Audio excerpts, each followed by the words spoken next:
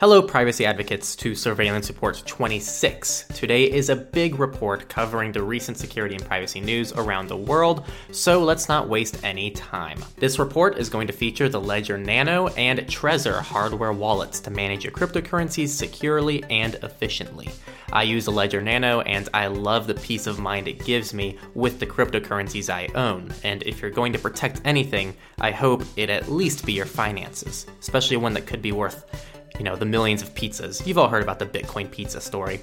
I'll have links below to both wallets for you to check out. As always, let's begin with company news. Probably still one of the larger concerns is Apple's Big Sur and some of the security issues that have been talked about. This was a huge story in the last surveillance report, and there have been a plethora of updates since then. So many that it's going to be its own dedicated video recapping the entire situation and what it means for you. It's going to go on our YouTube channel, PeerTube, and library, so subscribe to one of those to catch it once it's done. It should clear a lot of things up for you. On to surveillance report news. Microsoft is our first company of the week, and they came under serious criticism for their new tool allowing managers to track employees through Microsoft 365. They gave a pretty subpar response, saying it's not a surveillance tool, but rather a useful tool. Don't get those two confused. As if these are two mutually exclusive things, as if something can't be useful and a surveillance tool, right? You think about most surveillance tools are justified through some kind of useful benefits being given to the individual. So keep that in mind. Just because something is useful doesn't mean it can't also be a surveillance tool. On the bright side, after much criticism, Microsoft has decided to remove the usernames from the productivity score feature after a lot of privacy backlash. It's kind of interesting how often China is used as a shining example of dystopia with their social scores, yet we don't learn a thing from that. Microsoft bakes in productivity scoring. Each person has a credit score revealing their financial history. The cameras on the street where you walk can be used by Clearview AI to match your face to all of the images of you on social media and find your personal accounts. And the government can track your location by buying it from commercial companies without a warrant. We live in a spooky time, and we're going to talk more about those warrantless location things later in the politics section. Google is our next company. They are rolling out end-to-end encryption for RCS in Android messages. Don't gatekeep too quickly here. This is actually overall a good thing. I know it's hard to trust Google, but end-to-end encryption is overall a good thing. More things using end-to-end encryption is a plus for everyone, even if Google is able to collect metadata from contacts and still build a profile around the messages. This isn't really any worse than the current situation, and it's going to offer protection from cell companies and any other intermediaries. So it's still a good situation for everyone, and Google can't read the raw message content either. This is in public beta and is not currently available and likely will never be available in China and Russia for obvious reasons. If you're interested too, there's a technical paper covering the end-to-end encryption, how it works, and all the other fun tidbits. It's actually utilizing the Signal protocol, the same one that's used in the Signal app. Web browsers had a lot of news this week, starting with Google Chrome. Google has announced next year Chrome extensions will show exactly what data they collect from users, similar to when you download an application onto your phone, and it tells you what permissions or data the app needs. This is overall a good thing, though, like the application you download onto your phone, don't over-rely on this single metric to trust an extension or application. There's still a lot of ways to bypass this and get information you're not supposed to collect. Firefox is up next. Let's start with the positive. Firefox 83 comes with HTTPS only mode and some speed improvements. It seems it's safe to uninstall HTTPS everywhere unless you want more granularity. Now, the negative. Firefox witnessed how Brave started including links in the search results for money, and despite the criticism and huge uproar that Brave received for this, Firefox thought it was still a great idea. So Firefox 83 now by default shows you sponsors in the search results with no mention of this in the release notes. You can disable this in the About Config menu. I have a source below linking what you have to disable exactly so you can find it. Shame on you, Firefox. Make this garbage opt-in and stop hiding behind the cloak of the Mozilla Foundation. We're a non-profit. Brave decided to look at their Android app and realized something was missing. No, not always on private mode. Who wants that? It's the Binance widget. Oh god. No one asked for it, Brave. Just one more thing to disable. The browser scene just pisses me off. It's so nasty. Amazon's final plans of selling cheap IoT devices for like $30 that do nothing different than the other IoT devices that were $40 is coming to fruition. The reason they've been doing all of this might be because of Amazon Sidewalk, where all of these devices communicate on a neighborhood level. The attractive use cases for this include outdoor smart lights and smart garage openers can better stay connected when your Wi-Fi can't reach them. This could also help things like tile trackers. They might work if you drop your wallet while on a walk, or if your dog hops the fence. The justifications for these incredibly invasive technologies are just getting worse and worse by the minute. Now we're getting to the point where it's like, this is useful if it's 68 degrees outside on a partially cloudy day, and you wake up after sleeping for 8 hours, but you slept on your neck wrong, which might lead you to get to work late. But you won't get to work late if you use our smart toilet, which massages your neck while you poop before work. To tie this back to the Amazon stuff, this works on a lot of devices. This works on pretty much any device since 2017, and all it took was a software update, where this was switched on by default, by the way. So you have to go into the settings and turn it off.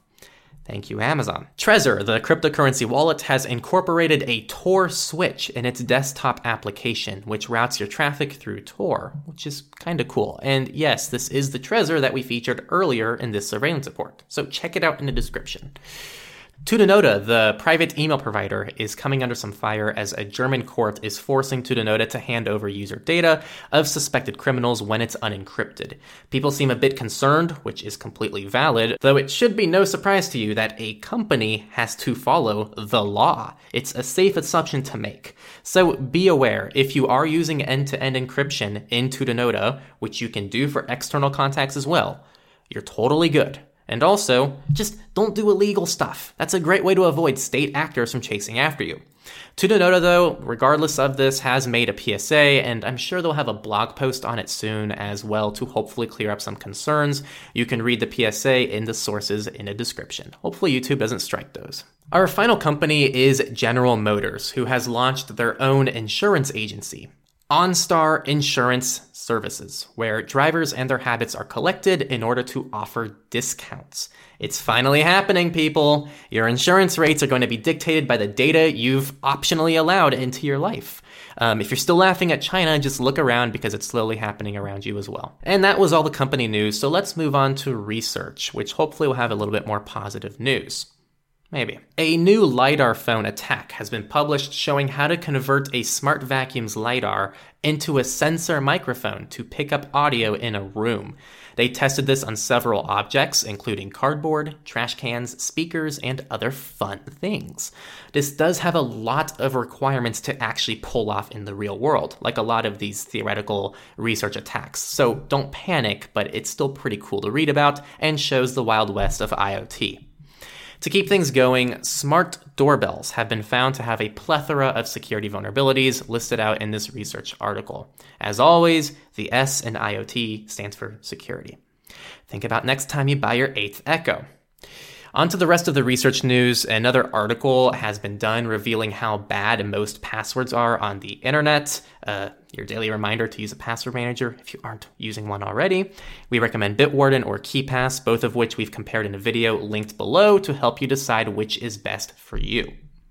This research article is awesome. A new study has found only a small fraction of the dark web is used for hidden activity. This means out of everybody who uses Tor, less than 7% of those Tor users are using Tor to access .onion domains, which you can only access using Tor. So most people are just accessing normal websites through Tor.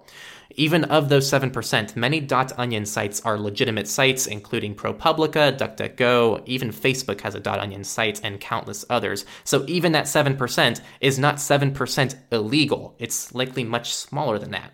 This is a good study showing how Tor is a powerful tool that's not designed for evil. So share this article around to your friends who are scared to download Tor. It's something I wish more people used because you really can use it as just your normal browser, though it will be pretty slow. And that's it for research. Time to continue to the politics, starting with the United States. The U.S. Congress has just approved an IoT security law, which asks for the NIST to put together guidelines for Internet of Things devices, including secure code, identity management, patching and configuration management, and more. This is being generally praised as a good start to maybe living in a world where not every IoT device is found to have a major security flaw every month, though I still have my doubts. To continue the trend from the previous few surveillance reports of federal U.S. agencies finding side channels to obtain information they shouldn't have without a warrant, it's been revealed the U.S. military buys location from ordinary applications you use on a day-to-day basis. And in this specific situation was used in a Muslim prayer app with about 100 million downloads, which is being used as a counterterrorism initiative. No matter where you stand on this, remember that this information traditionally requires a warrant to obtain, yet these agencies are collecting the information with no oversight, regulation, or accountability. That's all I'm going to say there. Continuing on with this, documents revealed the IRS worked with a sold database of smartphone movements, which also come from ordinary smartphone applications, tied to that same company we've talked about in the past, Ventel. On to more negative news. Police in Jackson, Mississippi want access to live home security video, which can also be used with things like the Ring camera. People, I really want to let it sink in how much these smart doorbells and other smart Internet of Things devices have been brought up in this single surveillance report alone. If I were you, okay, I'm just saying, if I was you, I'd throw them all out after just listening to this single surveillance report. But that's just me. People freak out with the idea of the government or the police walking into your home without a warrant, but have no issue with the government collecting your location data without your knowledge everywhere you go without a warrant, and now possibly direct access to your home security footage. You have to remember that just because something is digital and you're not seeing it happen doesn't mean it's not happening under your nose. On the bright side, Massachusetts has voted to pass a statewide police ban on facial recognition, and the ACLU has sued the DHS over, surprise, the purchase of cell phone location data being used to track immigrants without a warrant and without their knowledge. That's the third agency in this single report that we know about doing this. I highly encourage you to watch our Android and iOS security and privacy guides. I'll leave them linked below. They'll teach you how to not have this happen to you. And by the way, this article is on the Washington Post, where democracy dies in darkness, yet they paywall every single article. If you're watching the video, you can see you can't even read the damn article because it's the Washington Post, and democracy dies in darkness unless you have money to pay for it. Let's move on to outside of the United States, starting with Brazil that made some big news, as data of 243 million Brazilians was exposed online due to the Ministry of Health website source code, including the password to access the database in the public code. This included full names, home addresses, phone numbers, and medical details, and was pretty much public for anyone who discovered the password in the source code. Pretty much, if you went to the site and you just inspected elements, you could eventually find the source code, and if you just dug deep enough, you'd find the password into a database. So really, anyone who was actually actively looking for something like this could have seen all this information. We don't really have a way of knowing who did that. It's great. Up next, Canada has introduced a new Digital Charter Implementation Act, which is a long word for a Canadian privacy law aimed at protecting consumers. It's kind of like the Canadian GDPR. And finally, Australia, where spy agencies were caught collecting COVID-19 app data, further increasing concerns of how COVID tracing data is handled by governments in control of them. And that is the end of politics. So let's move on to free and open source software, FOSS. Let's start with YouTube DL. If you caught SR25, you heard about YouTube DL, the open source tool used for downloading media online, which was taken down by the amazing recording industry. GitHub has officially stood up against this and reinstated YouTube DL on GitHub, and they've revamped their copyright takedown policy with a $1 million legal defense fund for developers. I don't know how much that is. I feel like $1 million in legal defense funds isn't that much money. It sounds like a lot of money, but I feel like that's not a lot in legal expenses. But I might be wrong. I don't have to deal with the music recording industry, so, well, I don't want to jinx it yet. Hopefully I'll never have to deal with them.